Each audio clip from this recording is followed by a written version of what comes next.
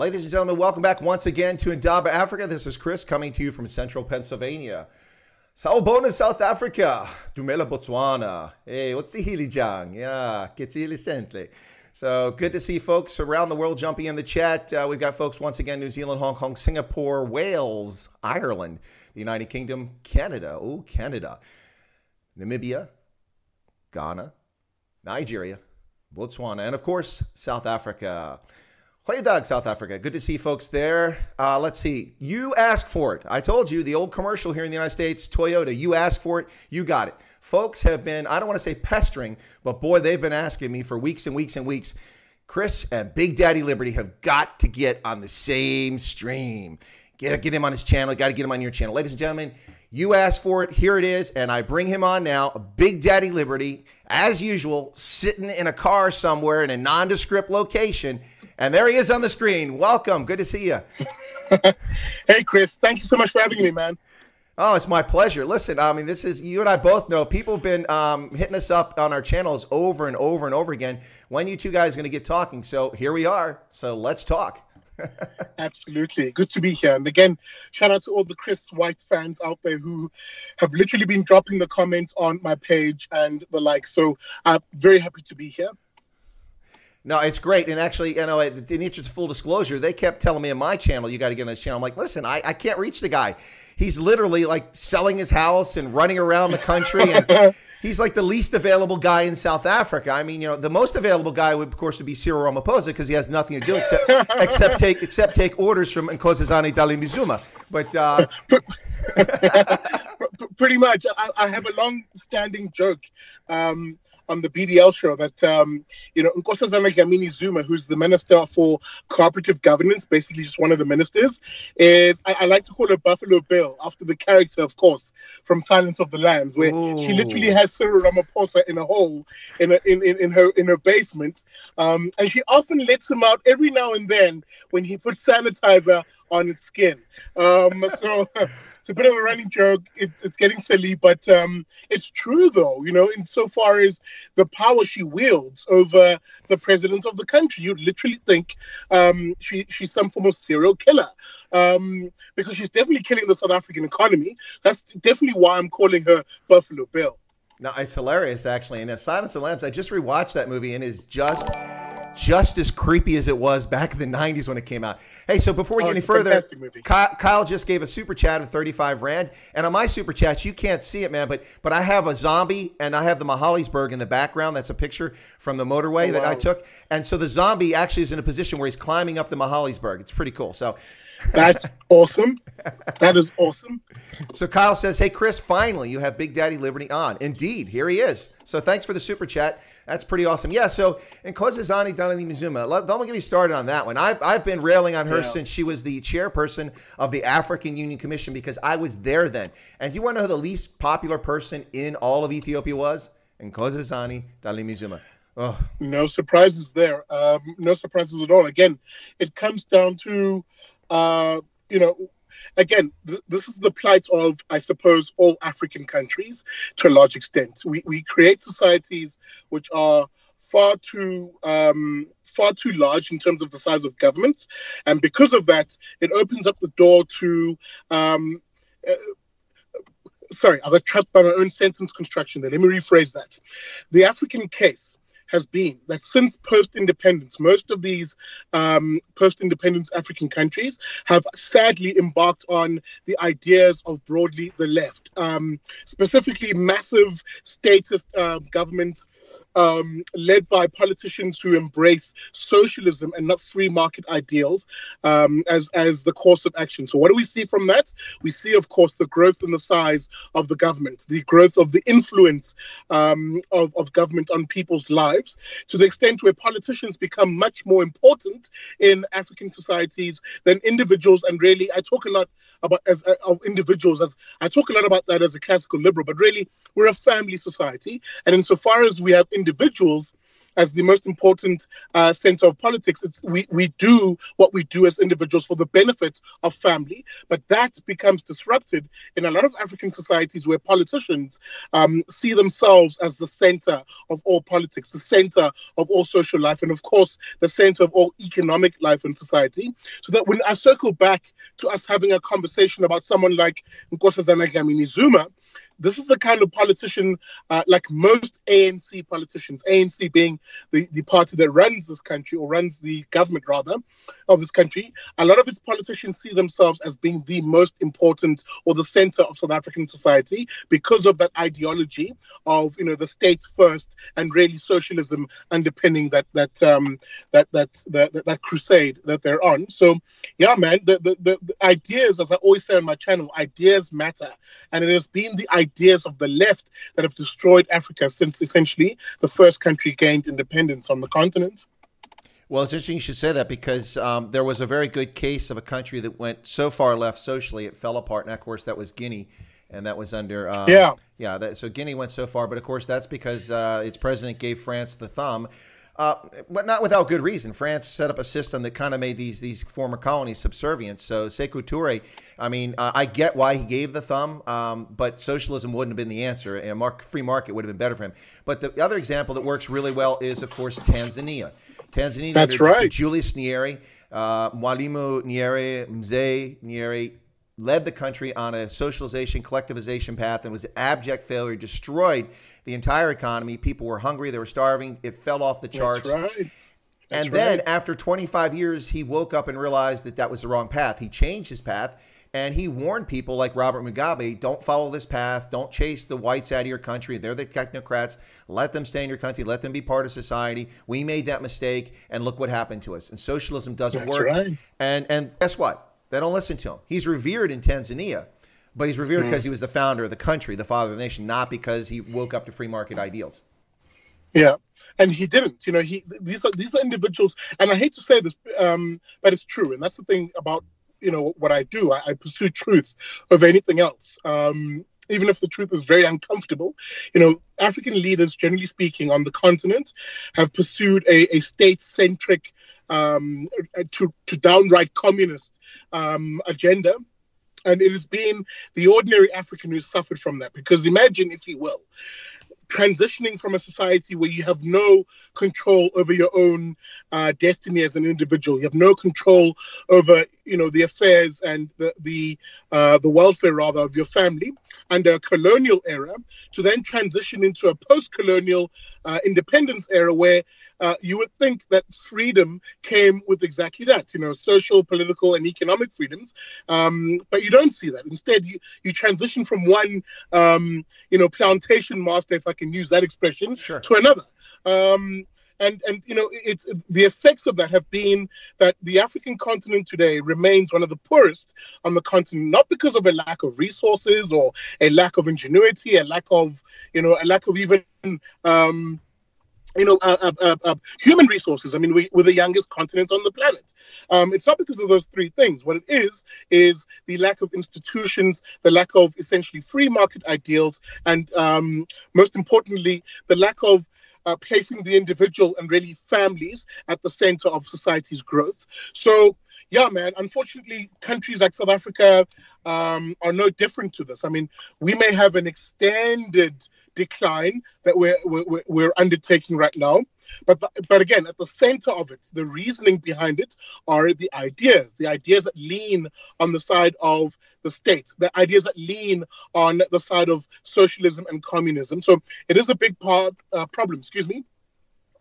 that we're experiencing as a continent. And the sad part of it is, and this is my last gasp, just as a thought to throw out, is that these ideas are not just relegated to here in Africa. Yes, their effects might be very pronounced here, but sadly the world is leaning towards the left again, having forgotten the experiment of the 20th century, the abject failure of socialism and the body count of 20th century socialism. We're now seeing the the societies around the world, forgetting that past experience, once again embracing the ideas on the left, embracing the socialism in a repackaged way. Because if there's one thing a socialist can do really well, other than run a country into the ground, is reinvent their bad ideas. They are dangerous and wily in that regard.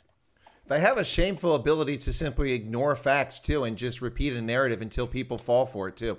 But let me get some comments in here really quickly, a little bit of housekeeping. A lot of folks here, a lot of warm greetings for you, because Big Daddy Liberty can't see the chat because he's on his phone, and so I just want to share some of the stuff. A lot of really nice stuff here.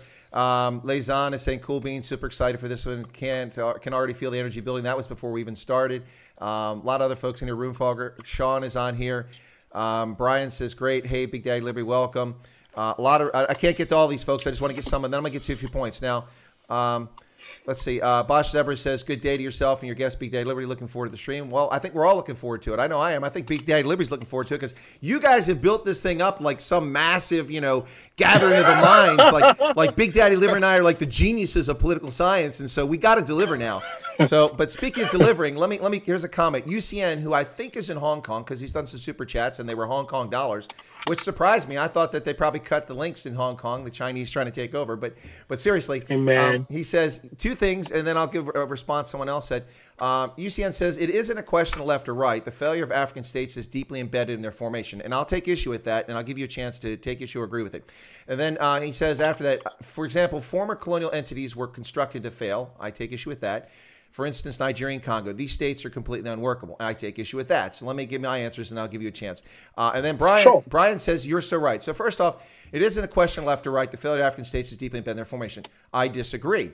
We've got plenty of states that are not leftist states in Africa that are great successes. Cape Verde, Botswana, Mauritius, Rwanda. Now, Rwanda has issues about governance because Kagame just doesn't know when to leave the stage, but it's not a leftist state. So there's plenty of states. Senegal is not a leftist state, very successful country. Right. Ghana has become quite a successful country. It's had coups in the past, but it's not a leftist state. So it is a question of left or right. It's a question of ideas. It's not deeply embedded in their formation. What you imply by that, and then you later state, UCN, when you talk about Nigeria and Congo, is that the colonial masters set up the African states so they would fail. No. They set them up as colonies to send goods and natural resources to the metropolitan and then send their finished goods back. And they reached out and claimed it as quickly as they could before the Berlin Conference and especially after the Berlin Conference. That's why they were formed the way they were. Not designed to fail.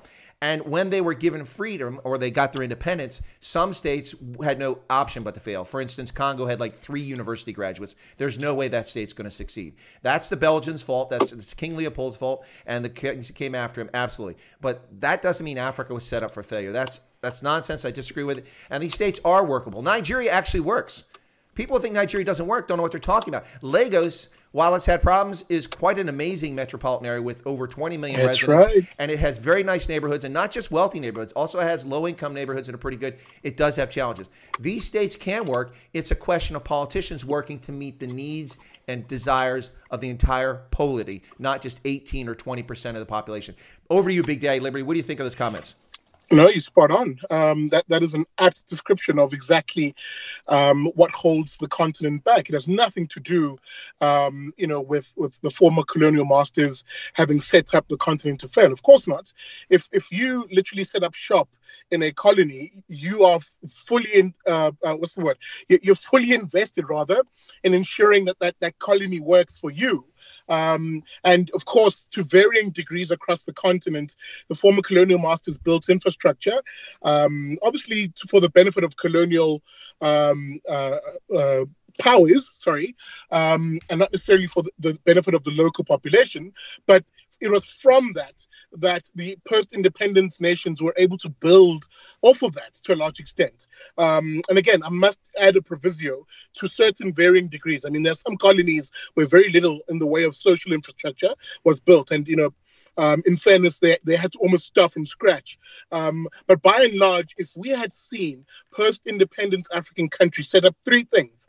Number one, strong institutions and not strong man politics. You would have seen a massive difference in the quality of life of most Africans. Why? Because strong institutions matter. They are what help foster, for instance, a society based on the rule of law, property rights and the protection of the individual in a society. So that's the first one. Number two, a market economy and not a statist or socialist economy. What is a market economy? The idea that it is the individual, each pursuing their own separate interests, combining in a marketplace, if you will, through what Friedrich Hayek called spontaneous order. That is what creates the wealth in a society. It isn't some centrally planned, a government economy or command economy, which is what the African continent, by and large, has seen and has been at the folly of African nations. So that Chris's assessment is spot on then. It is those societies that have leaned more on the side of a free market economy that are doing fantastically well. Mauritius being a good example, our neighbors to the north, Botswana, being a very apt example. And there's been those societies that have departed from that have departed from having a free market economy, that have gone instead of a politician or government-controlled economy, what's called a centralized command economy, that have seen the greatest misery. And I can go down the line in terms of the number of African countries that have failed because of that. And of course, the last one is the protection of the family, really the recognition, number one, of the individual. In other words, an individual's right to life, liberty, and property. And of course, the family unit as being the most important organizing unit in a society. Those three things make for a fantastically fabulous society, a wealthy, property-earning society. Let me be precise and specific, maybe as a final gasp. Because a lot of people say, oh, no, but, it's resources that make a country rich and blah, blah, blah. It's not. As I said, it's those three things that I mentioned. Strong institutions, not strongman politics, a market economy, and, of course, the protection of individual rights and the family, really. Why? Because if you look at somewhere like Hong Kong, which is literally just a rock in the middle of a sea, an ocean, there's nothing there. There are no, in terms of natural resources, there's nothing there. But what do they have?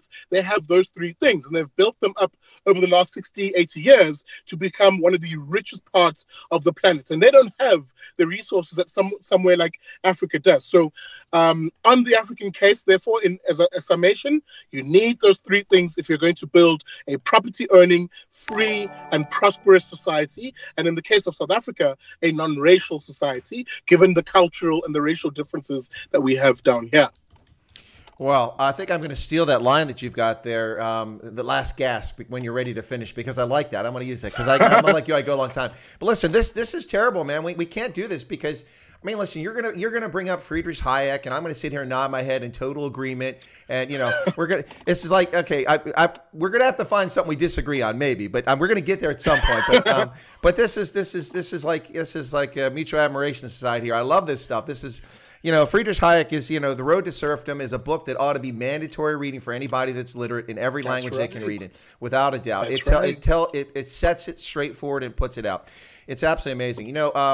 It's now I've lost the train of thought I was going. I had so many things. Oh, I know one thing I was going to say. You're talking about the ANC. So the ANC, if we're entirely fair with the ANC, I say they've achieved three successes, but over periods of time. Let me explain. So I would say that from 95 or 94 until the early part of the new century, they did a good job at delivering on some of the things they promised. Not on the timeline, because it was more complicated than they thought, but they delivered RDP housing. They electrified a lot of homes. They bought sewage and water to a lot of places. So they did do that. So that's an achievement. Then in the Zuma era, they became very effective at getting young South Africans to aspire to be gangsters in ANC cadre rather than being plumbers, doctors, lawyers, dentists, pilots, soldiers, policemen, firemen, farmers. Because what's the path to success? They follow the example of so many failed states in Africa in that the way that you become influential, powerful, and wealthy is not by private enterprise and your hard work, but by being connected to somebody in politics. And how do we see that? It plays out no clearer than KZN, in which we saw a rash of assassinations of ANC local councillors by who? Other ANC members. Why? Because they want that position so that they can get those fingers in those tenders. So that's the second success for the ANC, and that's a sad success. And the third success, I would say, is that since the ascension of Cyril Ramaphosa into his position, Cyril has done an amazing job at racializing every single aspect of South African society, and it's really sad to see that. So there's the three successes for the ANC. Two are really bad. Yeah. Look, I mean, I need to take you back because there's some missing gaps in the story you tell. insofar as the ANC in that first period you mentioned, right, of between 1995 and basically about 2005, to be honest, yep. if I was to give it data, you're absolutely right.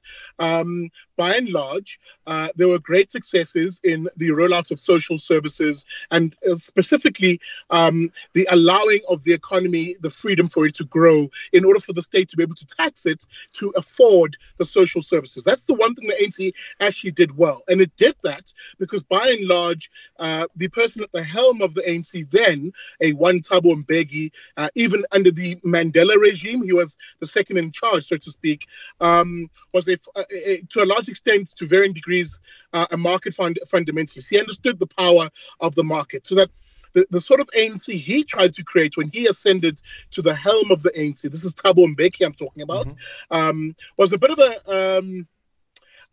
it's kind of weird for me to describe it this way, but it's kind of true. It is almost like a Scandinavian-esque type ANC, where, yes, it did spend a lot on social services and a lot on welfare, but it recognized the value of a free economy to generate that income, to generate that wealth. So that in that period, two things fundamentally happened in the South African economy. Number one, the ANC was able to pay off apartheid debt almost with glee. Why? Because it allowed the market to generate that income to pay off those past debts. So it did that really, really well.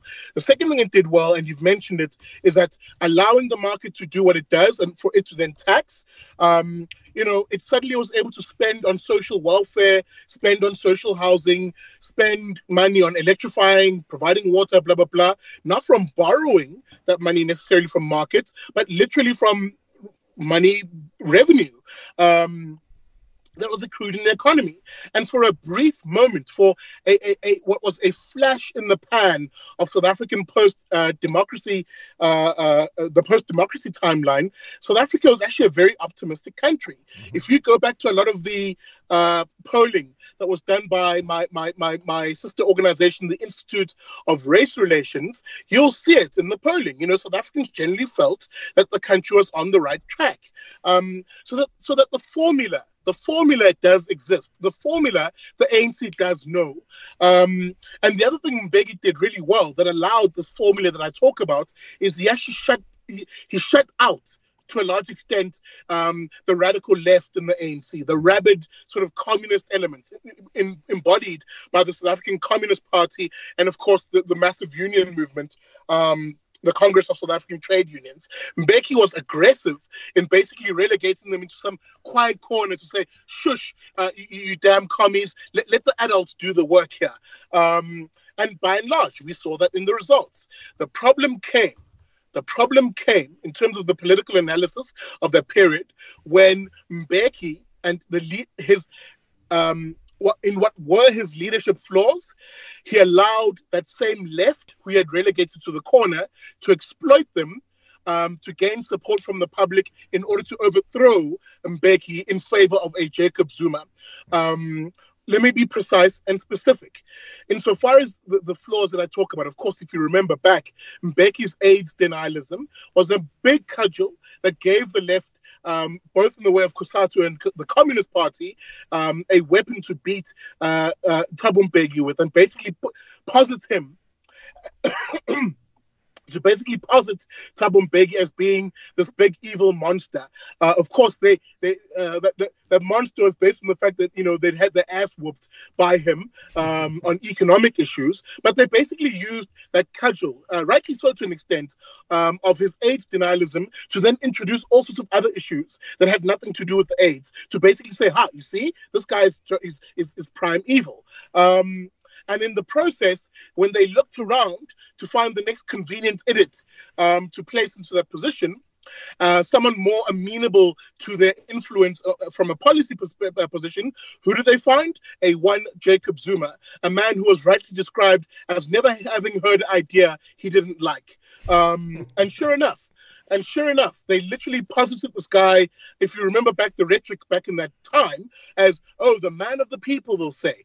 He understands poor people to great aplomb. To the extent to look at who his friends are. You know, he's friends with the sort of people who often appropriate the image of being pro-working class, pro-poor, i.e. The communists, and in this case, COSATU. And that is how South Africa was sold the lie, that Jacob Zuma essentially is, the opposite of Thabo Mbeki. He's not this evil market fundamentalist, this top hat wearing, fur coat, grinding the face of the poor type capitalist.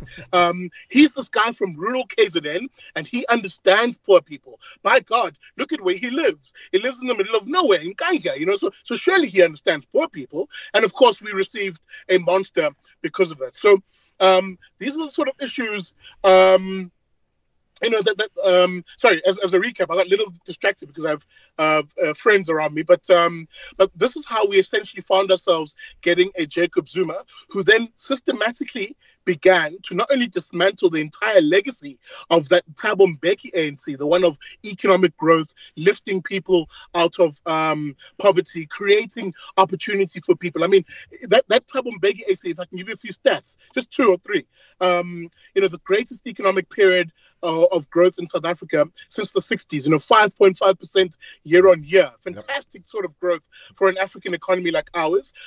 For every one shack, for every one shanty that was built in South Africa, 10 formal houses were built in South Africa in that period of time. The man added 10 million people to the workforce in South Africa, dispelling the myth that the COSATU, the trade union movement, and the commies were selling at the time, that we had jobless growth. Absolute nonsense. The man added 10 million jobs to the economy, so that suddenly families and individuals were the ones who were in a position to say, we're okay. We're able to provide for ourselves. We're not the dependents of the state. And no matter what your view, and this will be my last gasp on this, no matter what your view is on social welfare, because that's another conversation on its own. But in that period of time, the ANC was able to expand social welfare, not off of, as I said, loans and debts, but off of actual revenue. It could afford to do this. So the case is absolutely crystal clear in terms of the ANC. The ANC in its nature is, yes, a communist socialist organization, but the one period of time where its leader literally shut out and quietened those communist and those socialist leanings, we saw prosperity as a nation. And what brought about that prosperity? Strong institutions, a market economy, and the focus on the family. So we know that the ANC knows the formula, which makes it a greater indictment, therefore, today, that they literally abandoned that in order to pursue the communist leftist ideology, which is called the National Democratic Revolution. Yep. Yeah. All right. So comments, a little bit of housekeeping at bottom of the hour. Tell people what they're listening to, and then we'll get back. Okay. So so yesterday I was on Germ Warfare with Jeremy Nell, and and Ronaldo Host popped on there. Yeah. And he said Chris could read the Lord of Rings trilogy in 30 minutes. So anyway, I was just going to say we're approaching. Listen, man, we're approaching 30 minutes in. Not even 30 minutes in, and you and I have talked about so many topics and issues already, and so many tangents we can go on. So let me get a few points in here that I want to mention for folks, and then sure. I'll do the bottom of the hour stuff. So we had Herman Ruz gave a super chat, and we'll get back to his question after if I give you a chance to answer, and we'll start with you answer that first. But he wanted to know what your view on the cigarette ban is. I'm pretty sure I know what that is, but Herman gave a 14 Rand super chat. We're going to get back to that, Herman. So thank you for that question, and thank you for the super chat. That 14 Rand, I think that might buy me 1/3 of a cigarette here in the U.S.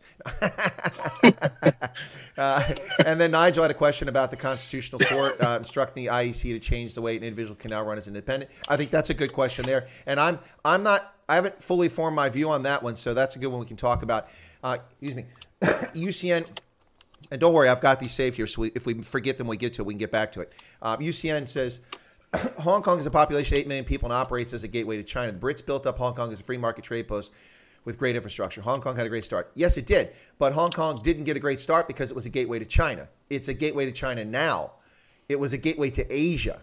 And it had free market, and it had a rule of law, and it had a functioning court system, and a functioning governance. That's right. And it had liberties and freedom of speech, and ideas could propagate freely from Chinese. And so it's a very different situation than being a gateway to China. That's what it's become now. All right, so Hilome Jeffrey said Zuma equals SA Mafia family. I don't think we get much of an argument on that one. And then another one, Nigel says, the biggest problem we have is that people do not understand our Constitution and allow politicians to dictate to us what to do and not stand against it. Well, Nigel, that's the problem I'm having on this side of the Atlantic, because people don't get civics and in junior high school, and they don't get American government in high school, and they run around, this electoral college is outdated. No, it's the most brilliant institution ever, and it ensures that our government is not oppressive, despite its best efforts. There's lots of checks and balances. So now it's the bottom of the hour. So what I'm going to do real quick now is that, ladies and gentlemen, you're listening to Chris Wyatt Africa, the Indaba Africa channel here on YouTube. And I'm Chris Wyatt, retired U.S. Army Colonel, 36 years service, lots of tours in Africa, many, many things. We're not going to talk about that, but just to let you know what you're listening to. And by the way, Big Daddy, the reason I do that is I used to be in radio when I was at university, and the Federal Communications Commission requires that you announce your radio station, your call signs at the top of every hour. But as a habit, we get into doing it at the bottom of the hour to the top of the hour. So here we are at the bottom of the hour, 30 minutes in. You're listening to Chris Wyatt Africa. This is Big Daddy Liberty, my guest that many people have asked for, and I see more people coming to the stream right now. We'll get to your questions as best we can, but Big Daddy Liberty and I both are like oxygen thieves. We steal all the oxygen in the room, so nobody else gets a chance to get in the conversation. This is why if when I get over there, we sit down, it'll be like a 24-hour filibuster. We're just going to keep bringing the beer or keep bringing bring the meat off the brine, whatever, because we're never going to finish this conversation. Anyway, so let's get back to the questions here. Let's talk. Do you want to comment on the Hong Kong piece, or you just want to move beyond past that?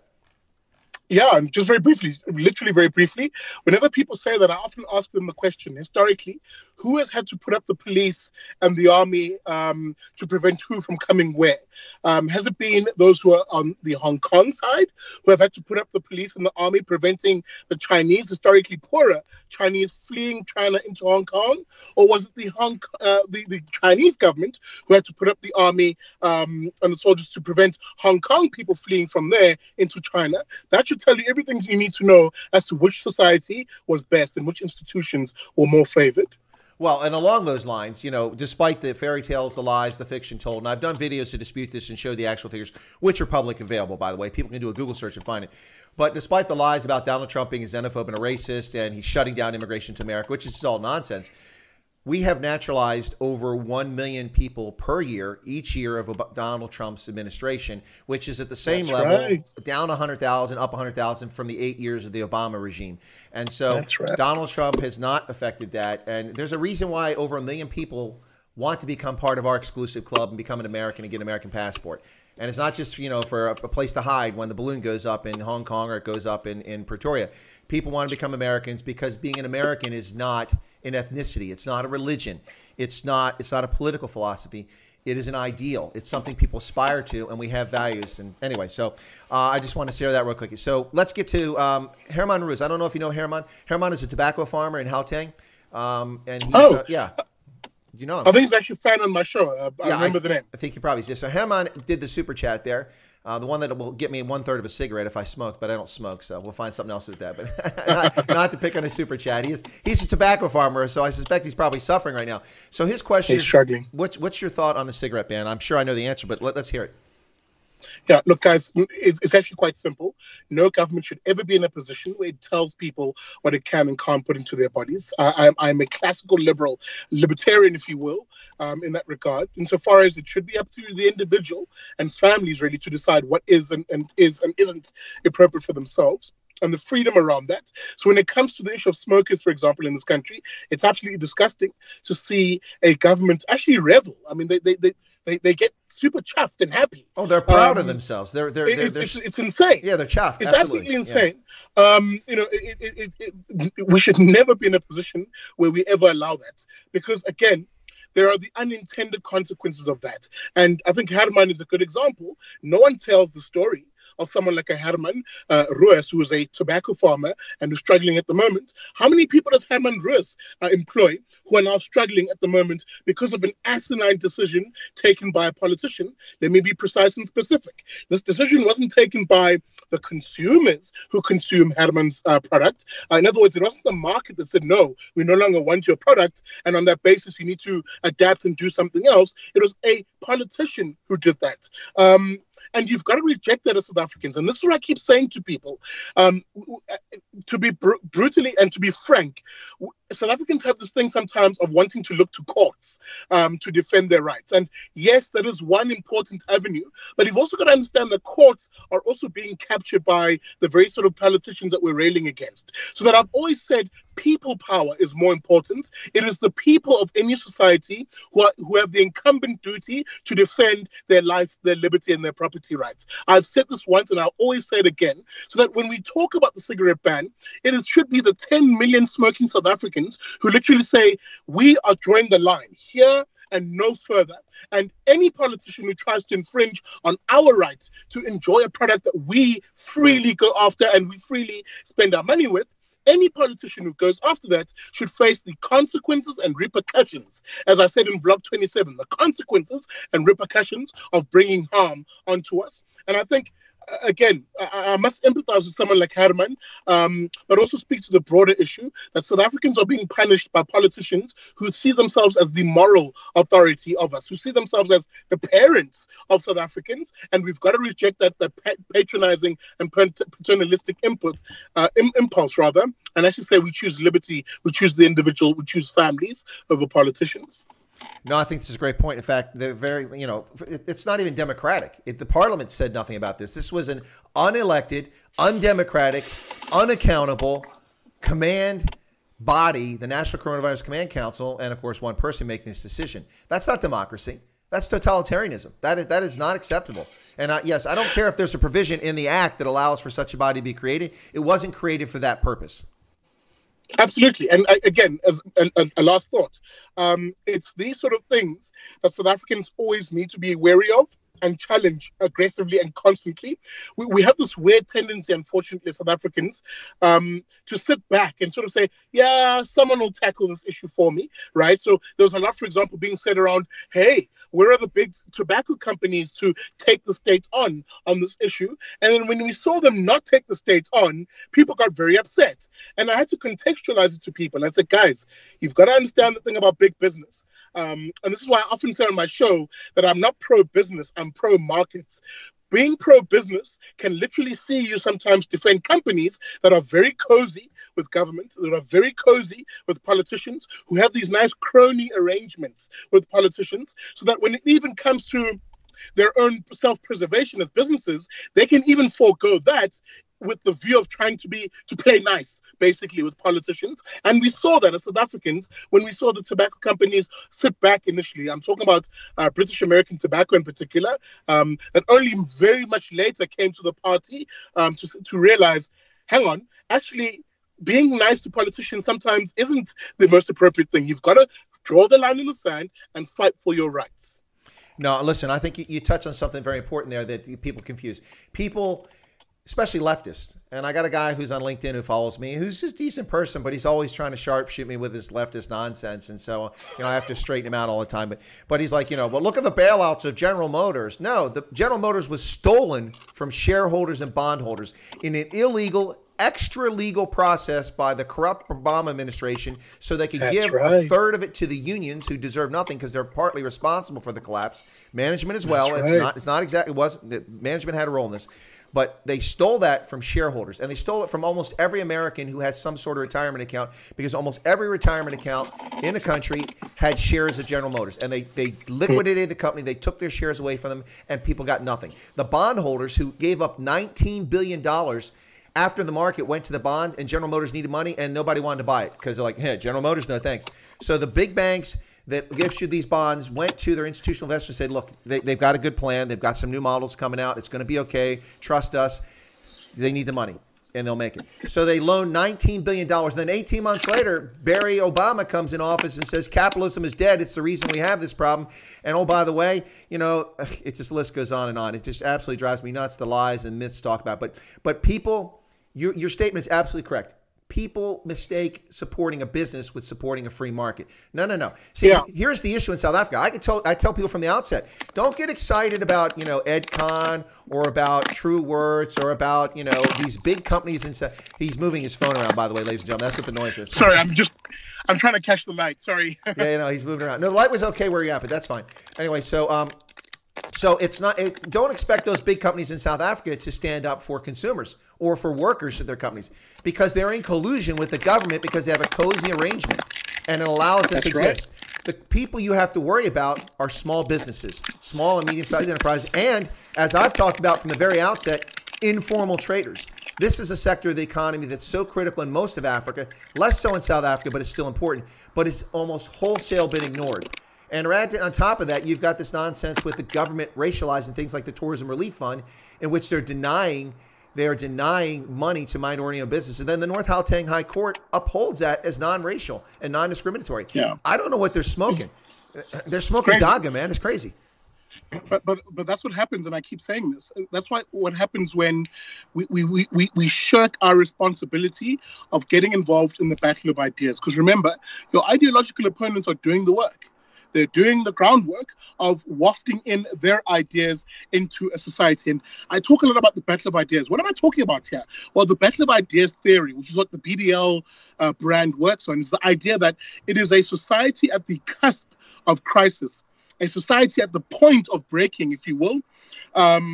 It is that society where it is he who injects the greatest volume of ideas into that society who will sway it in one direction or the other. Let me repeat that. It is a society at the cusp of crisis where it is he who injects the greatest volume of ideas into that society who will win the day. He will sway that society in one direction or the other. And you've got to understand that the broad left in this country, whether it is the ANC, the EFF, and the other gaggle of lefties in this country, were supported by academia, supported by, the shills in the media, are literally engaging in the battle of ideas. They are wafting out their toxic ideas into a society which is being swayed to, by and large, think that is reality. Whereas we on the liberty side of the coin, by and large, are sitting back and assuming that, the few voices in their ivory towers are somehow going to win the battle for us. And this is why I often draw a lot of anger, even from liberty-minded people, the libertarians, the classical liberals, and the conservatives here in South Africa, because I describe myself as the street fighter of classical liberalism, the street fighter of libertarianism, of taking these ideas out of these damn ivory towers and actually going onto the streets, into the shanty towns or the shacks, into the informal community settlements, into townships, into even leafy suburbia, in order to spread these ideas. You've got to actually place them into the communities. And maybe if you get a chance, I'll speak to your viewers around what the Big Daddy Liberty plan is to basically do the groundwork of winning our society with these liberty ideas. No, that's a great idea. We'll get back to the question about the politics or the decision by the court to allow people to stand as independents in a moment. But very quickly, I just want to let people know Joe Emilio is on the channel with us now. He came in a little bit ago. Hey, Joe. Yeah, and he's been talking back and forth. Let me just make a couple comments about Joe, and I think these are apropos. And I suspect you'll agree, Absolutely. But let's see if you agree with it. So Joe is talking to Handy Dutchman, and he said, "No, I just told my story. I cannot control what people do. But I don't want people to cancel her. I want people to know that they can stand up against this cancel culture." And then Joe says, "I'm standing up against it. But standing up against it does not mean canceling her back." Listen, I can't say that they're clear. I agree. Let the leftists run diarrhea out their mouth. They expose their bankrupt ideas. As long as they're not disrespectful, hateful, racial, or discriminatory against people, then let them run their mouths. And of course, they do all those things, so you have to be on the guard for that. But like yesterday, I for the first time ever at Big Daddy Liberty, I told a moderator to take somebody out of the chat. I had a conversation yesterday with Reese Vanderwalt, and she's a owner of Hair Tribe, which is a beauty hair salon in Joburg, in Sunny Hill. And Reese was on the channel because I wanted to talk about reopening small businesses after the lockdown eased up. And what better place to talk to somebody but in a service industry that was dramatically impacted, where people can't get close to each other, like nail salons and hair, and barbers. So I brought her on, we're talking, and some troll jumps in there, name with Louise, going, "Well, yeah, don't listen to this guy. He's not legitimate. He's not in the Army." Well, first, what's that got to do with the conversation? Nobody said I was in the Army. I'm not in the Army. I was in the Army. And the next thing she comes in, "You can't trust him. Everything is a false flag." And like people like, what? And she started distracting from the chat. And we're having a very good conversation here. I didn't want people to distract in the chat. So then she comes out and goes, "Well, they didn't do anything for us and our soldiers in Angola." I'm like, okay, you want to talk about Angola? That's a different stream. This stream is talking about reopening small business in South Africa. So that's the first time. That's the first time ever. I said, and Yanni Vanderwalt gave her a timeout. she came back with the same nonsense, and they just, that's the first time. But I never do that because let leftists run their drivel and they expose themselves. Their ideas are so bankrupt, you just let them talk. Absolutely. Yeah. So I think Joe says that we all agree that as long as they're not being, insulting, disrespectful, let them, if your ideas should be able to triumph on their own. If your ideas can't triumph on their own, then they're not good enough and people should pick a different idea. The problem is the leftist ideas suck and they just flowered up with lies. That's the problem. That's right. No, I mean, you're spot on. And, Joe's story is actually one which I've spoken about on the show, and it actually touched me a little bit because, again, I always say this on my show. If you touch South African families, you literally touch me, and you literally invoke, if I can call it that, my wrath on a lot of issues. Because cancel culture, in particular, which is born out of a whole series of ideas, really toxic and terrible ideas, mostly from university academics who, after realizing the failure of socialism and Marxism in particular in the 20th century, rebranded themselves to basically take Marxism out of a class analysis, very briefly.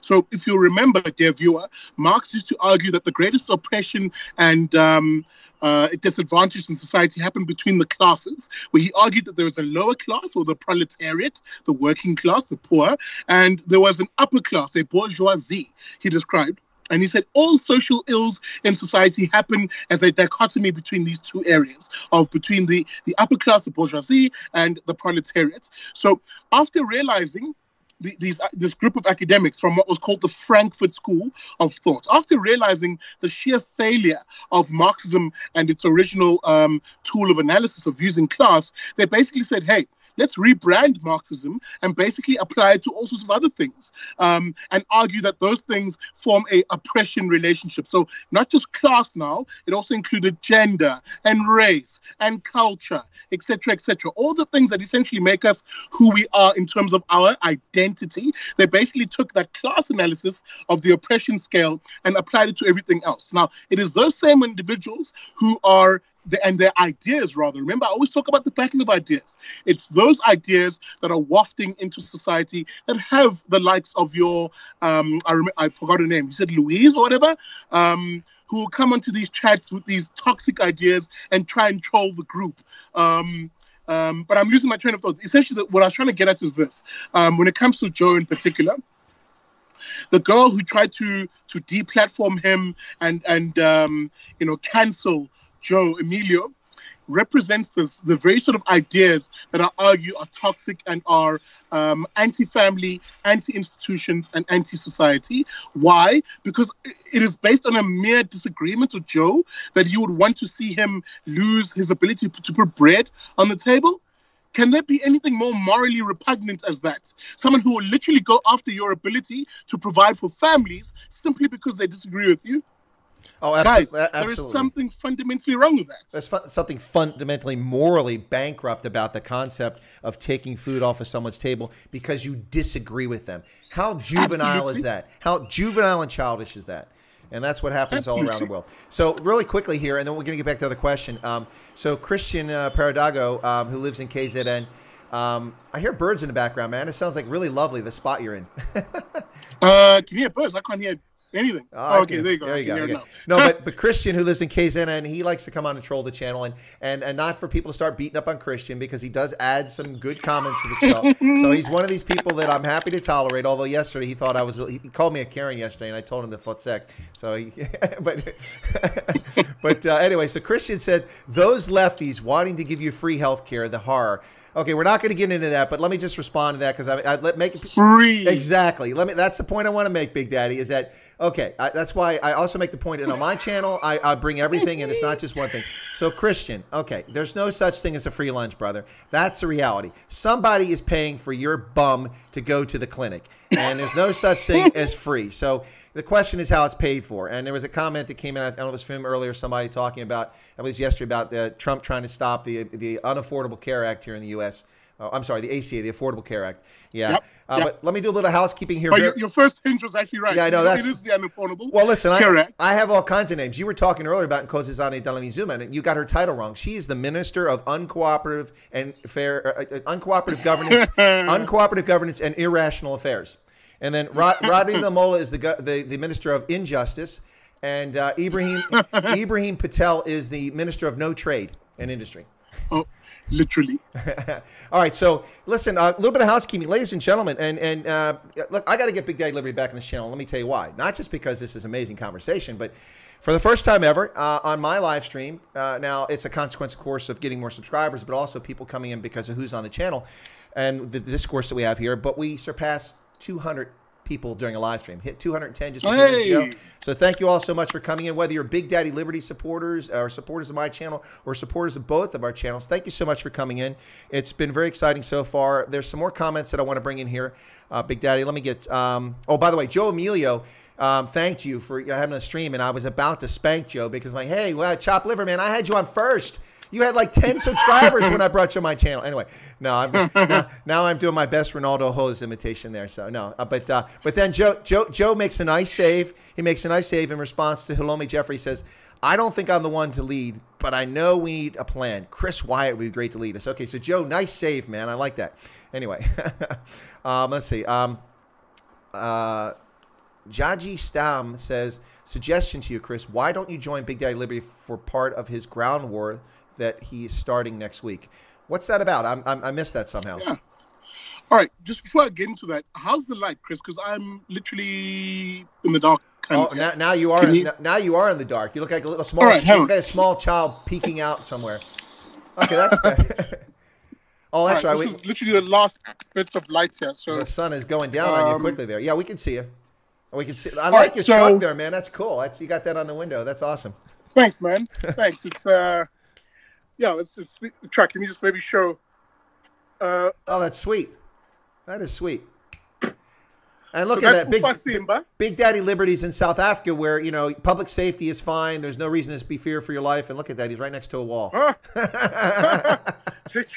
Man, but no, look very briefly. So the ground war. On the channel, I described the two means through which I've argued, that we can build a liberty culture in this country, and my role in it, at least. So on the one hand, I've divided the strategy into two tactics, if I can call it that. The air war, which describes, of course, things like this, being on YouTube, producing the show, getting the ideas out on shows like these and my own show. So that forms part of the air war, so to speak. And a part of that, of course, is across South Africa, in all sorts of communities, getting onto local community radio stations. Because, the truth of the matter is the vast majority of South Africans cannot afford, the sort of data to be watching the show religiously.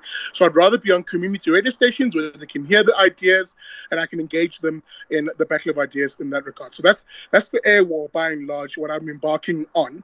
The YouTube show, all the social media, and of course getting onto local radio stations across the country for them to syndicate the show. Then there's the ground war, which your viewer was alluding to. Now, the ground war is essentially 60% of what I want to do, which is traveling the length and the breadth of this country, going literally from Tzaneen to Khayelitsha, from Port Nolloth to Mlazi, literally traversing, informal settlements, rural South Africa, townships, and leafy suburbia to basically prosecute the battle of ideas, to get my liberty side, or rather my liberty-leaning ideas into the sort of communities that have never experienced or never heard them before. And that's the bulk of the work that I'll be doing. So that will literally mean in this vehicle over here, traveling and living on the road for the next 6 months initially, literally doing this advocacy work. So you might see me in your part of the world, here in South Africa, wherever that may be, doing some sort of campaign. I mean, you could see me at a busy intersection in your part of the world holding a sign up that says, the ANC is a crime against humanity, change my mind, or something like that. And then having people come and engage me, and we can have this sort of discussion with the view of changing people's minds. I'll be running campaigns like door-to-doors, speaking events. You can invite me to your part of the world, get 10 neighbors together, 10 friends together, and BDL will come to your place and do a talk. When I'm in your part of the world, I'll be engaging community-based organizations, stokvels, you name it, basically trying to advance the ideas of liberty. Cool. So I got a quick question for you. Somebody said something about your headlights are on. I don't think your headlights are on, are they? No, I think they're just talking about... No, they're not, but it's just awfully dark here. Yeah. Well, no, I was about to say, if it weren't for the street lights across the street, it's starting to look like Zimbabwe. No power. This is the usual. Somebody... Sorry, There you go. I'm gonna come to my street lights here. Okay. Yeah, we don't want to make your battery go flat, though. I was going to ask you if you had a torch, but it was getting hard to see you there. You look like a small child out there. Couldn't see you. Just give me a moment. Okay. I just need to set this all up again. I'm feeling really guilty because I forget I haven't been living in that part of the world for a couple of years, and the sun just disappears instantly. It's from one moment to the next. So while you're doing that, a couple comments. UCN came back and said to me, "Great responses. African countries can use your knowledge and expertise." Well, thank you very kindly, UCN. I appreciate that. He said, "That said, Hong Kong is purely Cantonese. Let's not underplay the role of a largely mono-ethnic society." Well, that's fair, UCN. I'll give you that, but having a mono-ethnic society is not the sole key to success. Having a successful polity and a political system. A lot of countries have multi-ethnic polity, and they are very successful. So it's not the only, but yes, it definitely makes it easier in some respects. Oops, now I've lost your video. All I've got. No, I'm still here. I'm just a lot of fiddling, so I'd rather just. No, but I've lost the video side of yours. Did you turn the camera off? Yes, just for a second. Okay, that's fine. I need to answer. He's doing something in the background. Maybe this is one of those, Eastern Cape, Nelson Mandela Bay drive-by strip joints. Anyway, so let me get back to the comments while you're doing that. While he's fiddling around with that, get you online. Lynn said, "How do we fight when legal is corrupt and paybacks to rule against?" She's talking about how do we fight this cigarette ban. Well, that's a tough one, Lynn, especially when the courts aren't helping. And then Gareth says I should get you on my Stray Voltage stream tonight. Well, I don't want to double tap you, but if you're free and you want to come on later this evening and you've got some light, you're welcome to come. You're welcome to come on the Stray Voltage later on. I come on at 9:30 if you want to come on, but I'm not going to ask you to do it. Just someone's mentioned it, so I just mentioned it there. Okay, can we get back to the question that Nigel had much earlier? And he said, "Ask Big Daddy Lip." Now you're like, man, you're like. Dude, you're not Big Daddy Libby. You're like the size of a postage stamp on my screen. There we go. For some reason, Skype came up really small. Now I got you back. Okay, so we're having fun with that. But let's answer this, and then we'll go on to a few other things. I want to ask you questions about yourself and how you got to where you're at and how you feel you're doing. So Nigel asked this question earlier about what do you think of the Constitutional Court instructing the Independent Electoral Commission to change the way that an individual can now run as an independent? So what do you think of that? What's your thoughts? That's fantastic. That's absolutely fantastic. It begins to break the power of what has largely been corrupt and inept political parties in this country. I mean, anybody who knows and listens to me on the show, I always make this point that South Africa suffers from a lack of diversity, a lack of political diversity in our politics. I mean, it's absolutely the lack of diversity in our politics is absolutely crippling, because it is the exact reason why a good number, a large minority, if I can call it that, of South Africans are choosing not to vote, even though they're eligible to vote and are voting age and are even registered to vote, but they opt not to vote. Let me be precise and specific and give numbers. The ANC in the last election, the ANC in the last election, got 10 million votes in the last election. That's the ANC. Mm-hmm. The DA got about 4 million votes. But now, if you look at the raw numbers, 10 million votes, compare that to the 12 million South Africans who are eligible to vote but do not vote. That tells you a story. That tells you that if those 12 million South Africans, for whatever reason, decided to enter an election cycle, they could literally get rid of the ANC like that. You could change the electoral map in a single election. So that it begs the question, why are these South Africans not voting? And the one reason I advance is exactly the point I made earlier, is people look at the politics and they go, yeah, none of this actually really talks to me in terms of my values, and none of these ideas appeal to me in terms of what I want as a South African. That's the first major impediment. The other one is our politics. It's fundamentally corrupt. And people are not stupid to this. They're not blind to that. So that you've got to therefore win those 12 million South Africans with the battle of ideas. You've got to engage them on a continuous and consistent basis outside of an election year, outside of an election cycle, with the sort of ideas that can charge them up and energize them. And this is why I'm standing for my ideas. People nearly thought I said I was standing for elections. I'm not. Well, that's one of the questions. Essentially, but it's exactly why I'm charged up and I'm energized in terms of hitting communities across this country and saying, hey, I'm Big Daddy Liberty. What are my values? My values represent largely who you are as a South African. South Africans are not the red in tooth and claw lefty commies that people think we are. We're actually rather conservative. South Africans by and large are three things. One, they're God-fearing, they're law-abiding by and large, unless of course the traffic light is turning orange and it's about to go red. Yeah, but that's universal. Absolutely. And we're family orientated, which is the last one, the critically important one. They're largely quite conservative people. So that when I talk about my values, for instance, of loving faith, flag, and family and freedom, it resonates with millions of people who go, yeah, those are my values. I'm very happy, rather, to hear someone articulate them, because we don't hear those values in our politics. Then I say, if you agree with my values, then you'll love my ideas of a property-owning, liberty-leaning, free and prosperous society.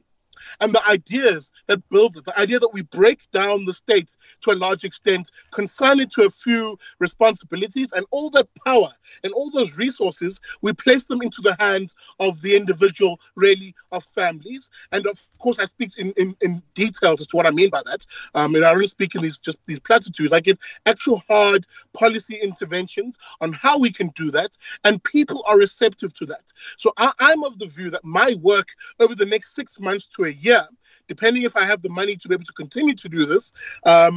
So in the next 6 months, being on the road, community to community, door to door, family to family, selling these ideas, sharing my values with South Africans. That is my mission over the next 6 months. And God willing, if the funds come together, I will continue to do this until we change this society. South Africans, we have a country to build. We have a country to change. And it needs us to do the groundwork, to support each other, to literally take South Africans by the hand and say, we're doing this. We're actually going to communities to win the battle of ideas. So that's the only way you can do that. So this Constitutional Court ruling, which basically allows individuals to run without a political party, is fantastic, because I'm of the view that I may be laying the ground for that politician to then rise up out of a community to say, hey, I have these ideas. I heard them from BDL. I can see that there are millions of other people who resonate with them. I'm going to stand, and hopefully we can have a new crop of politicians in this country. Well, it's interesting you say that, and that's the thing that drives me absolutely. I don't want to use foul language, but there's a word that begins with an A and ends with a T, and there's feces and a primate in between there. But that drives me absolutely bonkers.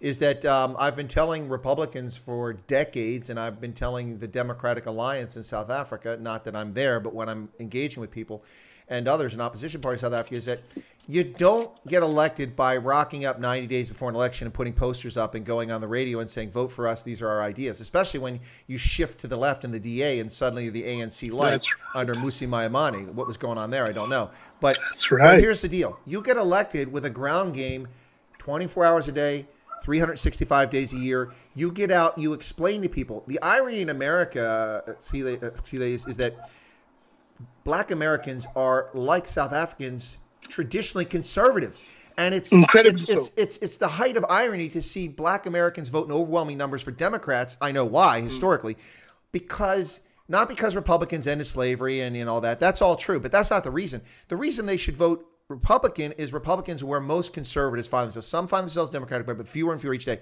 But conservatives are people of faith, people who believe in family, people who respect their elders, people who believe in law and order.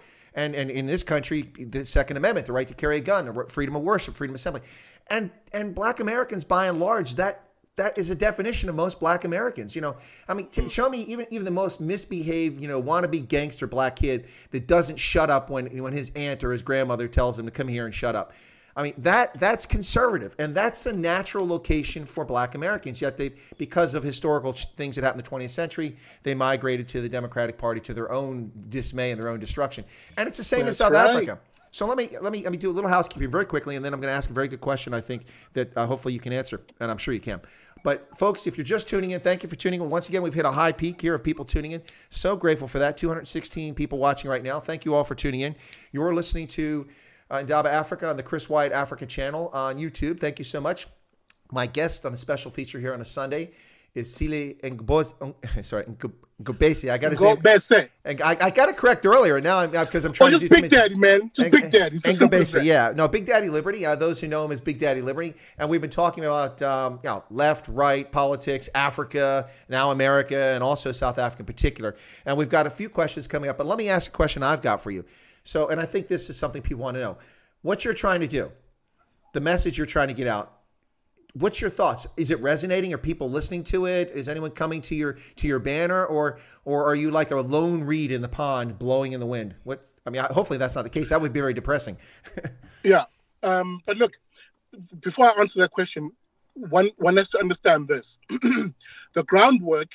Hence, I said it makes up 60% of what I do, is the hard yards. That is the hard slog. That is the work that needs to be done. So that when I answer the question of, is it resonating? Are people receptive to the ideas? The short answer is yes. But you've also got to fight. There's two battles I'm fighting on this particular front. The one is the overly racialized nature of South African society.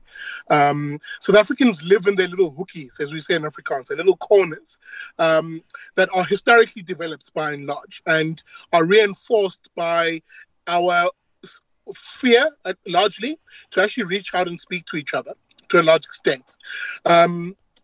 So that you often find that I have to speak to white South Africans and remind them, for example, that they too share the values of faith, flag, family, and freedom as I do, and that they are no different to any Black South African in that regard, and that they too can stand up and be proud of their individual personalities, their individual culture, and actually say, I'm a South African, but gosh darn it, because of that. And not feel this eternal shame and this weird need to self-flagellate in this country. You don't have to do that. And I keep saying this to South Africans. A part of my mission is to show white South Africans exactly that you are very much part and parcel of this country. You do not need to try and defend the past as somehow being an inherent part of who you are, an inherent part of your culture. Apartheid is not part of your culture. You do not have to defend it. You do not have to see it as being part of who you are. Claim your South African identity and stand with the next South African, which brings me to the very next type of South African, the Black South African by and large. Reminding him that you are not a victim. You are not your past. You are a literal individual with agency who lives in a free society, which could be freer, but a free society nonetheless, where you're able to pursue your own individual interests and be the sort of person you are and defend yourself as an individual, defend your family and advance your family, reminding them that they are not their politics. They are not their current government. State socialism, for instance, has no place in our tradition. It has no hold over our lives. You are an individual. And if you too, as a Black South African, believe in my values of being a society of faith, a love of the flag, not government, the flag, our country, there goes my lights. Well, I hope your battery's not flat. Nah, it'll be fine. Oh, there it is. Okay.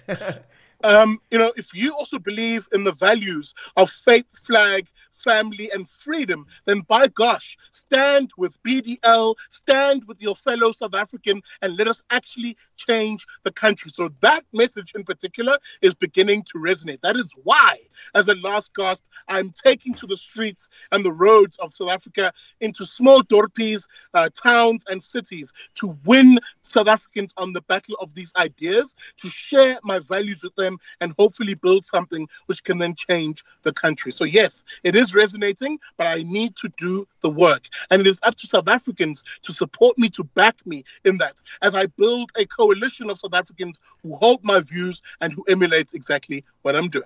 No, I think that's fantastic. You know, and that's what people need to understand. And I think part of the problem with this is that not only have we not seen education improve from Bantustan education, but under the ANC, after a decent start, it's gone backwards. It's, in many respects, it's worse. Instead of fixing the broken Bantustan education system, they've destroyed all public education. And now they keep lowering the standards. And so you have generations of cohorts coming up now that are not learning proper education, let alone the ability to think critically and for themselves. And that's quite scary. And that's not just South Africa. That's global. We have it here in the States. That's it's right. really, really sad. Really, really sad. So, yeah, there's several questions here people brought in, one of which was earlier. Gareth asked if you had a breakdown of demographic who doesn't vote. Yes, he has a breakdown. I have a breakdown. We've all talked about this. We're not going to spend time on that right now, about who the people who aren't voting are, race and gender. And by the way, here's another thing, and you know this as well. A lot of people seem to think that white people just vote for the DA or the Freedom Front Plus. No, there's a lot of white South Africans who vote for the ANC. And that's right. You need to wake those people up too, because they're deluded, or they're doing it because they are cozy with the government, whatever the reason. But you need to wake those folks up too. That's part of it too. Now there's several questions coming in. People asking about this, and I don't know, but I'll ask this. People keep asking your view on farm murders. I would not say farm murders. No, I don't want to say plasmod. Let me turn. There, somebody asked me to speak Afrikaans area. There you go. There's plasmod. There you go.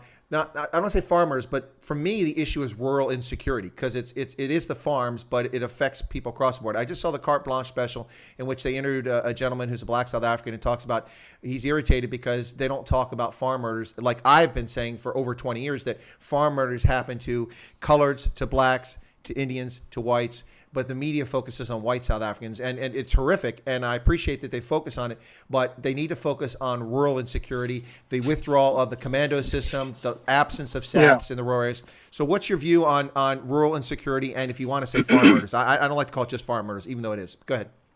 Yeah, look, I mean, it's an absolute disaster. Shame. Sorry, I actually thought of the sentence in Zulu, and then it went to Afrikaans, and then I was like, English. This is scandal. It's absolute scandal that plagues our society, that plagues South Africa. I mean, why are we quiet about this issue?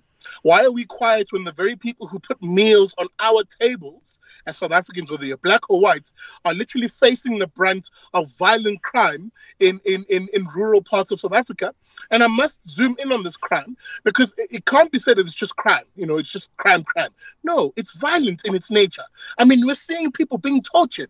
You know, like there's some sort of prisoner of war, simply because, you know, these individuals live in isolated parts of the world. And unfortunately, the average age of our farmers, you know, is late 50s and in their 60s. So these are mostly elderly people, or older, rather. People not elderly, but older people. So they're a bigger target in that sense. But why are we therefore not seeing the states literally say, hey, this is a crisis. Someone do something about this. Employ the resources in this part of the world. Be creative in allowing people to not only be able to defend themselves as communities, but also the state playing what is the role of the state, which is to protect our life, our liberty, and our property rights.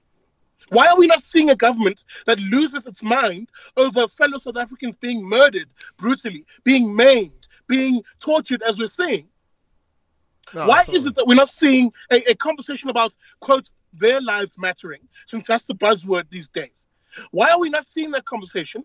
So that it does anger me. It does frustrate me, because as I said to you near the beginning of the stream, when you touch South African families, you touch me. And I literally take it personally. How many more people need to lose relatives, need to lose family members, beloved family members, in violent, traumatic crimes before someone says, hey, you know what, maybe we need to actually act against this and do something meaningful? And you're right, maybe as a last gasp, I think it begins, number one, with empowering South Africans, not just the farming community, not just the rural community. Number one, empowering South Africans for them to take charge of their own safety, for us to be our own first responders. And that is why on this show in particular, I'm a massive gun advocate. Massive, that guns and gun ownership should be a right, not a quote-unquote privilege in this country. Because you cannot have a state fail us on the issue of safety and then tell us that our protecting ourselves is a privilege. That is absolute poppycock. And that is me trying not to swear. That is absolute poppycock. And I appreciate that. It's an absolute scandal. So that my final gasp is this. And I must be frank with the viewers. Part of my traveling around the country is to tell these South African stories. I will be producing mini-series, documentaries on these very issues from the lens of a South African, a liberty-leaning South African, so that we can raise awareness, further awareness, because it's not like no one's been talking about this, but we must raise further awareness, especially in the international community, about what South Africans are going through under this corrupt regime that we call the ANC government. Who, by the way, it's not just the ANC. It is the broad left in this country who I am of the view, because of their particular view on the issue of land, are using this issue as a wedge, are using this issue as a tool to scare South Africans, to say, hey, if you don't give up this land, in inverted commas, then, this violence continues and we're not going to do anything about it as the state. Absolute scandal. This net scandal. And we need to ask why we literally allow politicians to do this. Why are we not screaming and talking to fellow South Africans and saying we need to do something about this? Get into the battle of ideas, change our society so that we can vote out that sort of scum of a politician that does this to us, that sees families being broken up like this. Guys, I'm sorry. It is up to you and me to change this country.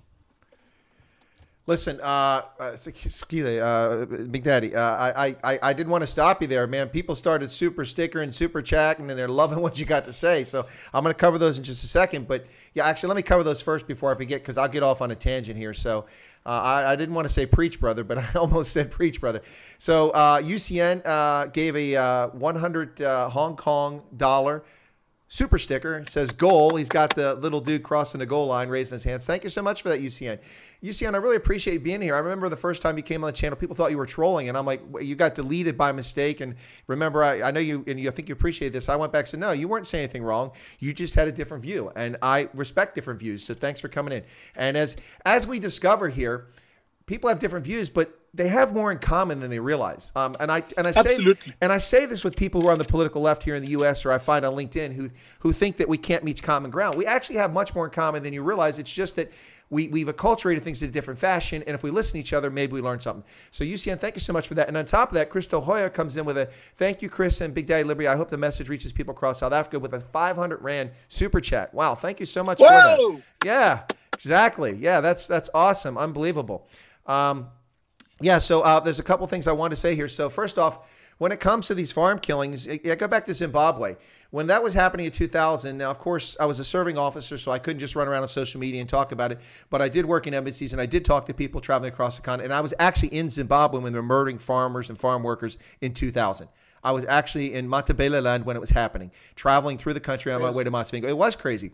And so what I said is what disturbs me is that the willing accomplices in the press, the Guardian, the New York Times, the Mail and Guardian, the Washington Post, all of these, the Spiegel, all of these willing accomplices in the press allowed Robert Gabriel Mugabe to frame this as a racial issue when it was not a racial issue. This was an issue about ZANU-PF and its governments. Is Big Daddy going away? Is he taking off? Your mic is silent. Can't hear your mic. Sorry, I just think there's dogs. Oh, okay.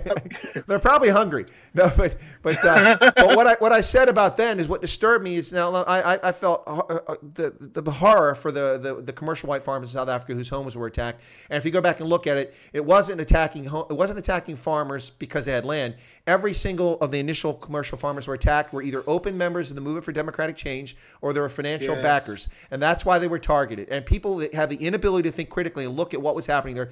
And beyond that, when they were murdering white farm workers, they killed 34 to 48, depending on what statistics and how you look at this. You're like, it must be on a timer, you're like. So yeah, when they were killing farmers like this, my argument was they killed over 1,000 black farm workers in Zimbabwe, and there was no press coverage of it. The only reason I know about it is because I was there and I talked to people and I got, people contacted me and we find out about it. The press covered up. And in South Africa, the same thing. If South Africans would look at the rural insecurity issue as a South African issue and stop trying to moral equivalency, well, the whites are just complaining about genocide. No, people are complaining about the brutal nature of what's happening and the damage it does to the social fabric, not to mention the mental psyche of people in the rural areas. And it's all South Africans. It's all South Africans. That's what drives me nuts about it. It's just really ridiculous the way this stuff is framed. It's off the charts nonsense. So let's see. There's something else here that I want to make sure we got there. Yeah, there was somebody that said something very nice earlier. I'll make sure I find it here about Johnny Clegg was mentioned. Here you go. So Nostalgic by Naren, he said in his song Asimbonanga, Johnny Clegg asked the question, who has the words to close the distance between you and me? And Nostalgic says, I believe Big Daddy Liberty may be just that guy. I think that's a very nice compliment. Thank you. It's a very nice compliment. And then, Thank you. And then Nezi Wildner, I have seen your comments, but I keep missing them because the chat's going so fast. And so this wasn't your best comment, but you had a really insightful one earlier. But Nezi Wildner says, talk to Michael Tellinger, Big Daddy. I don't know who Michael Tellinger is. Do you know who that is? No. I guess we have to do some research and figure out who that is. But one more thing. Let me add this, and then we're coming up in an hour and 19 minutes, and I don't want your battery to go flat, so we're probably going to cut it. Yeah. So we're going to cut it here in a few minutes. But let me get this, and then we'll get back to you for some final thoughts, and we'll wrap up. And we just hit a peak for viewers again. By the way, thank you all so much. 240 viewers, super stickers, super chats, and a fantastic conversation. This has been a fun Sunday thus far. And we got Stray Voltage coming at 9:35. I'll be back on for that. But this is what I want to say. And this is the argument I've been making all along, Big Daddy, because expropriation already exists in Section 25 of the South African Constitution. In the public interest, the government can confiscate they can take your land, but they must fairly compensate you for it. We have a similar system in the United States. It's called eminent domain. If we have to build a railroad or a bridge, the government can take your land, but they must compensate. Or a border wall. That's right. Or a border wall. That's right. That's right. Where's my wall at? Anyway, that's Trump's one failure.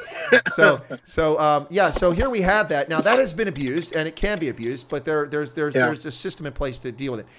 But in South Africa, if expropriation without compensation becomes the law of the land, you need to read what expropriation is. It's not about the land. It's about property, and that's your bank accounts. That's right. That's Big Daddy's truck right there they can take away from. That's the jewelry in your house. That's your handgun. That's your hunting rifle. That's your house. They can take any property they want, and they all have to say is, so what? Without compensating you. The reason they can't raid your pension funds now is because they have to compensate you fairly. If you steal R1 million from somebody's retirement account, you must give them R1 million. Well, once you don't have to compensate them, then you can take the R1 million and there's no recourse. Now, here's the thing. This system will be used by the government of the day, whatever the government of the day is, to go after its political opponents. It will be used as a tool of oppression. Right. If you have the tenacity or the temerity, like Big Daddy Liberty does, to speak up and speak out against ANC oppression, then guess what? They're going to come and threaten to take his farm or take his home or take his car or just take it so he shuts up. And that is the danger. That is totalitarianism, ladies and gentlemen. That is what the African National Congress is seeking to do. The same African National Congress that every single year that this nonsense bill was put in Parliament, they voted overwhelmingly not in favor of, until they lost 15% of their party to the economic freedom fighters, and they were scared. And their party was increasingly unpopular. And then suddenly they're in favor of this nonsense. And that's what I want to say on that. So, Big Daddy, a response on that, and then we'll give you some closing comments. You're spot on. I mean, there's nothing else to add except to say, when I talk about the mission of defending and fighting for life, liberty, and property, it's exactly that.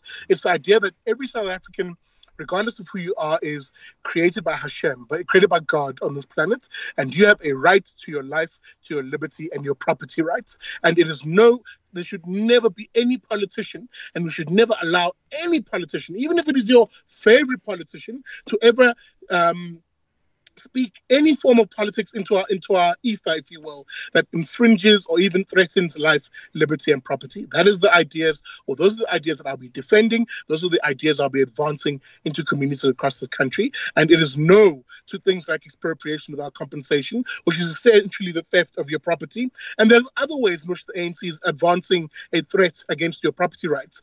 The national health insurance, which is essentially the nationalization of healthcare in this country, would steal your property. It would steal any savings you have that are health related, either a medical aid or whatever, and put it into the hands of politicians. We say no to that. You need to say no to a policy of prescribed assets, which is another ANC policy which suggests that politicians should have the power to steal your pension so that they, as politicians, decide where the money gets invested, invariably into failed state enterprises like Eskom and SAA, etc., etc. We say no to that. These are the things that I am fighting against as I literally advance ideas of liberty into our communities. So maybe even as a final thought, let me end it there to say this.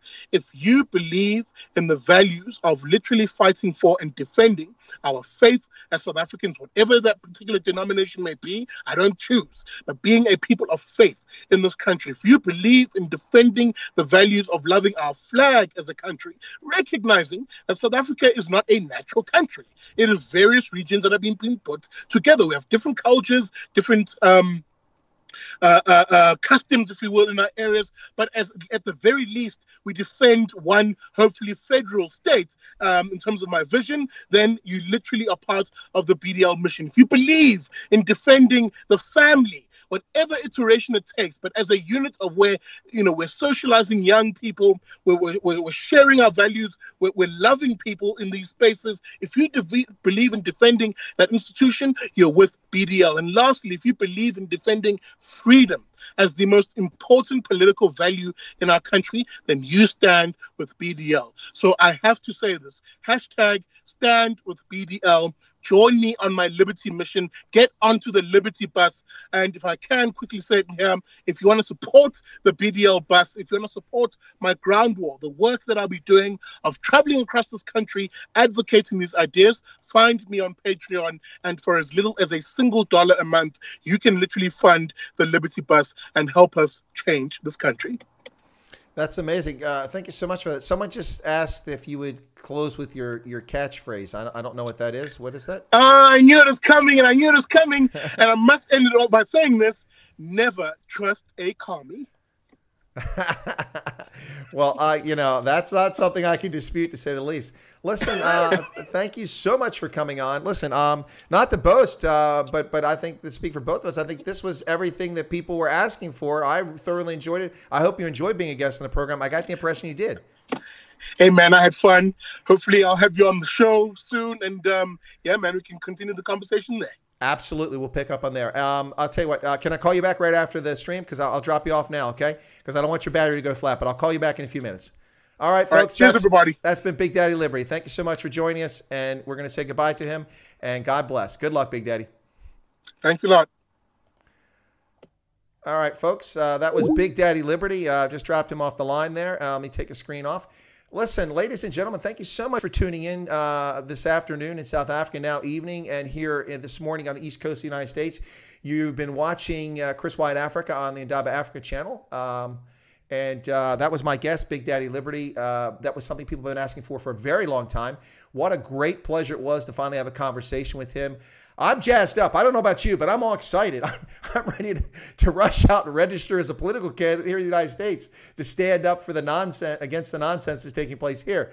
I'm not just excited about South Africa. I'm excited about the United States now based on this conversation. It was a distinct pleasure. What a nice gentleman. What a person who's got his head screwed on correctly. It's really, really wonderful. And I didn't even go into the topics I was going to ask about. How come this guy believes in all the things he believes in? How did he get to this worldview? We'll do that on a future stream. We'll get him back on here, and he just invited me to his channel, so I will go on his channel as well. Let me do a little bit of housekeeping before we close out tonight. I want to say to folks, thank you so much. Nobody joined, became members. That's fine, but we're sitting at 48 members. The most recent ones were Chesney Thomas, Lee Lowe, and Dachshund's Rule, which is a pretty cool name. They joined recently. But thank you so much for the super chats. We got a super chat from Kyle, 35 Rand, saying, finally got Big Daddy Liberty on. Yes, we finally did. Herman Ruse sent a super chat asking about the cigarette ban. Herman, thanks. It's good to see you on the channel. UCN gave 100 Hong Kong dollars with a goal super sticker. Thank you so much for that. And then Christo gave a 500 Rand. Thank you, Chris, and Big Daddy Liberty. I hope the message reaches people, as do I. Thank you so much for that, Christo. And Bosch Zuber gave a 14 Rand super chat with a thumbs up. Thank you guys all so much for the super chats. But more importantly, thank you for supporting the channel. But thank you so much, so very, very much, for tuning in for this stream. A lot of people asked for it for a long time, and I wasn't annoyed by the questions, but since I didn't know Big Daddy Liberty and I couldn't reach him, it was getting frustrating for me trying to meet your desires and also to make it happen. And now that it's finally happened, I'm absolutely thrilled with it. It was fantastic. Really good conversation, exciting guy. If you can support him in any way, if you'd like to, go check out his channel. The contact details for Big Daddy Liberty's channel are in the video below this in the comment section or the description section. And check out his channel. And I think that earlier Hendo or somebody put, or maybe it was Joe Amelia, put in his Patreon page if you want to support him through Patreon and what he's trying to do. This is the message that folks need to get. And let me make a few comments here that people had. I don't want to miss these before we go. Let me see. Was it Quentin said, this discussion has given me hope for this country again. Just scared it might be too late to save it economically. Thanks, gents. Well, Quentin, you're most welcome. Yeah, there is reason to have hope. The ANC does not have a monolithic hold on South Africa's polity. And I think Unate Kwaza, Big Daddy Liberty, Phil Craig from the Cape Independence Advocacy Group, folks like this are not under the grip and grin of the African National Congress. And it's a shame that I have to say this. There was a time in which I said very positive things about the African National Congress in many respects. Not all. I mean, I never give any party full endorsement because I don't trust politicians. So I guess I better never become one.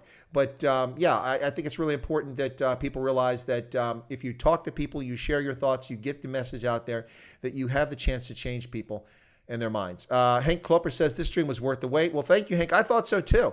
And Doc Breaker says, well done, great show. Well, thank you, Doc Breaker, very much. And then let's see. Notorious G says, Big Daddy Liberty, we know farm workers being murdered. That's why it's so horrendous. Unfortunately, the increase in attacks and murders.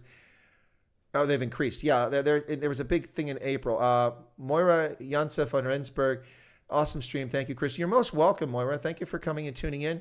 And this is it's been quite an exciting stream. I've really enjoyed this one. We'll get Big Daddy Liberty back on here again sometime soon, and he's invited me to his channel. I look forward to that. Hendo has just put in Big Daddy Liberty. Oh, Sonia Bernard has just become a member of the site. Thank you so much for that. That gets me to 49 members of Chris Wyatt Africa, just one short of the goal I was shooting for. And of course, once we get to that goal, I'll shoot for a higher goal. But thank you so much for that support. Really appreciate it.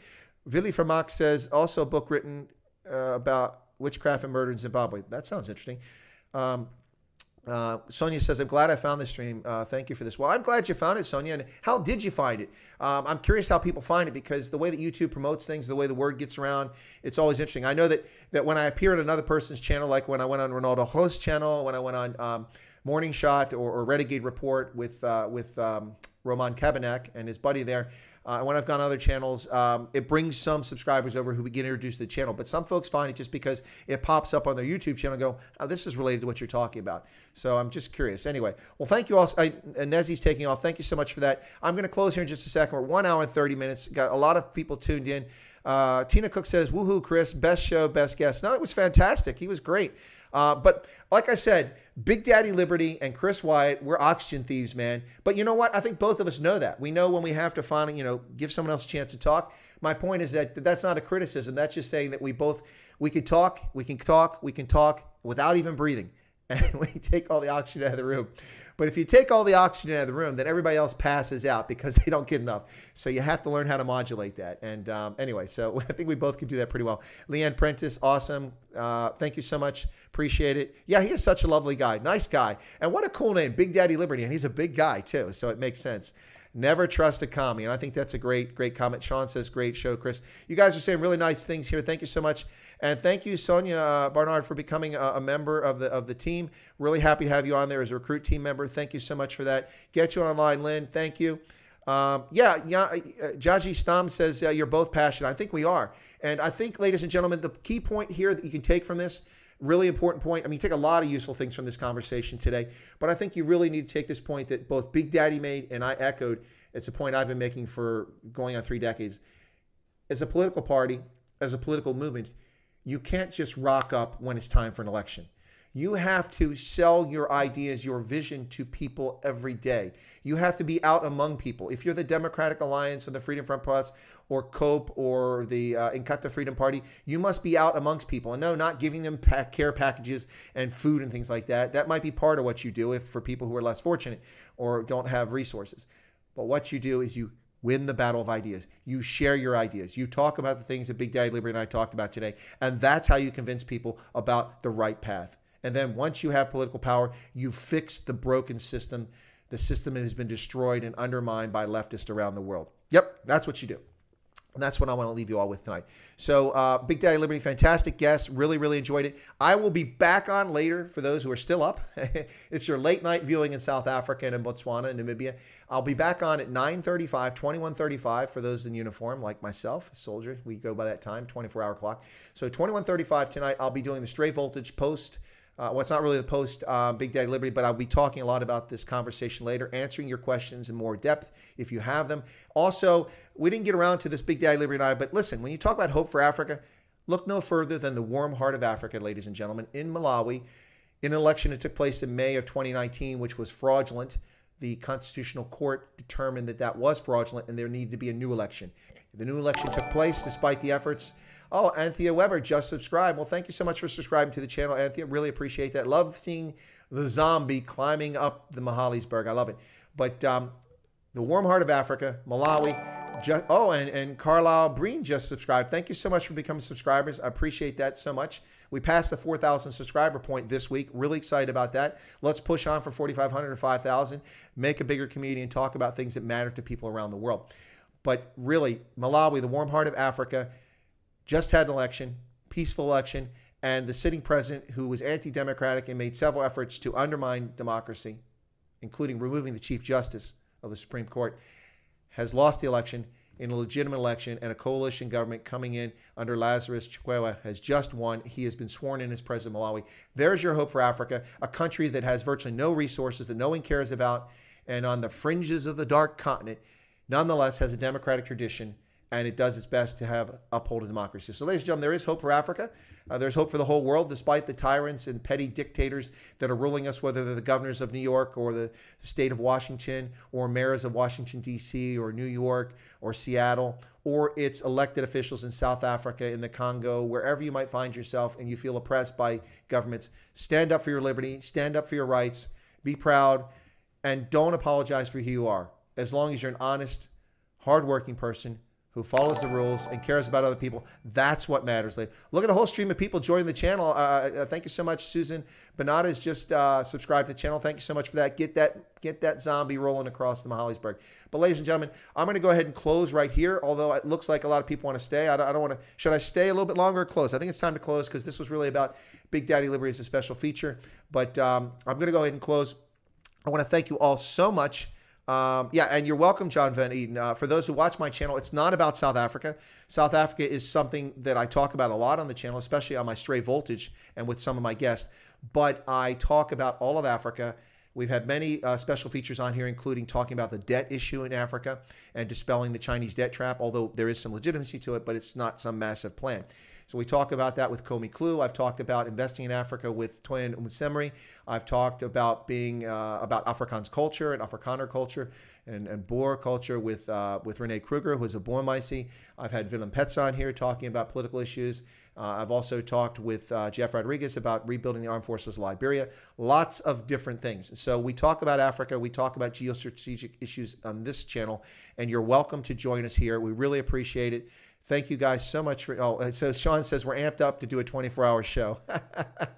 We talked about it last night. We did a 3.5-hour stream. We're not going to do that right now because we're going to get back later. I'm going to go get something to eat here shortly. And I really, seriously, folks, this stuff only works if people watch it. And you only watch it if you find some value to it. And more importantly, people who are able to and find value to it and are able to also become members of the channel. And we got about 50 members right now. So thank you so much for that. And reaching close to 4,100 subscribers. Thank you all so much for that. If you're Big Daddy Liberty followers and you've come to this channel, my profuse thanks for joining us to find out what this channel is about. I hope you enjoyed it. And for those who are regulars, the usual suspects, those of us who are always hunting for Kaiser Sose, we're yet to find him, but we're still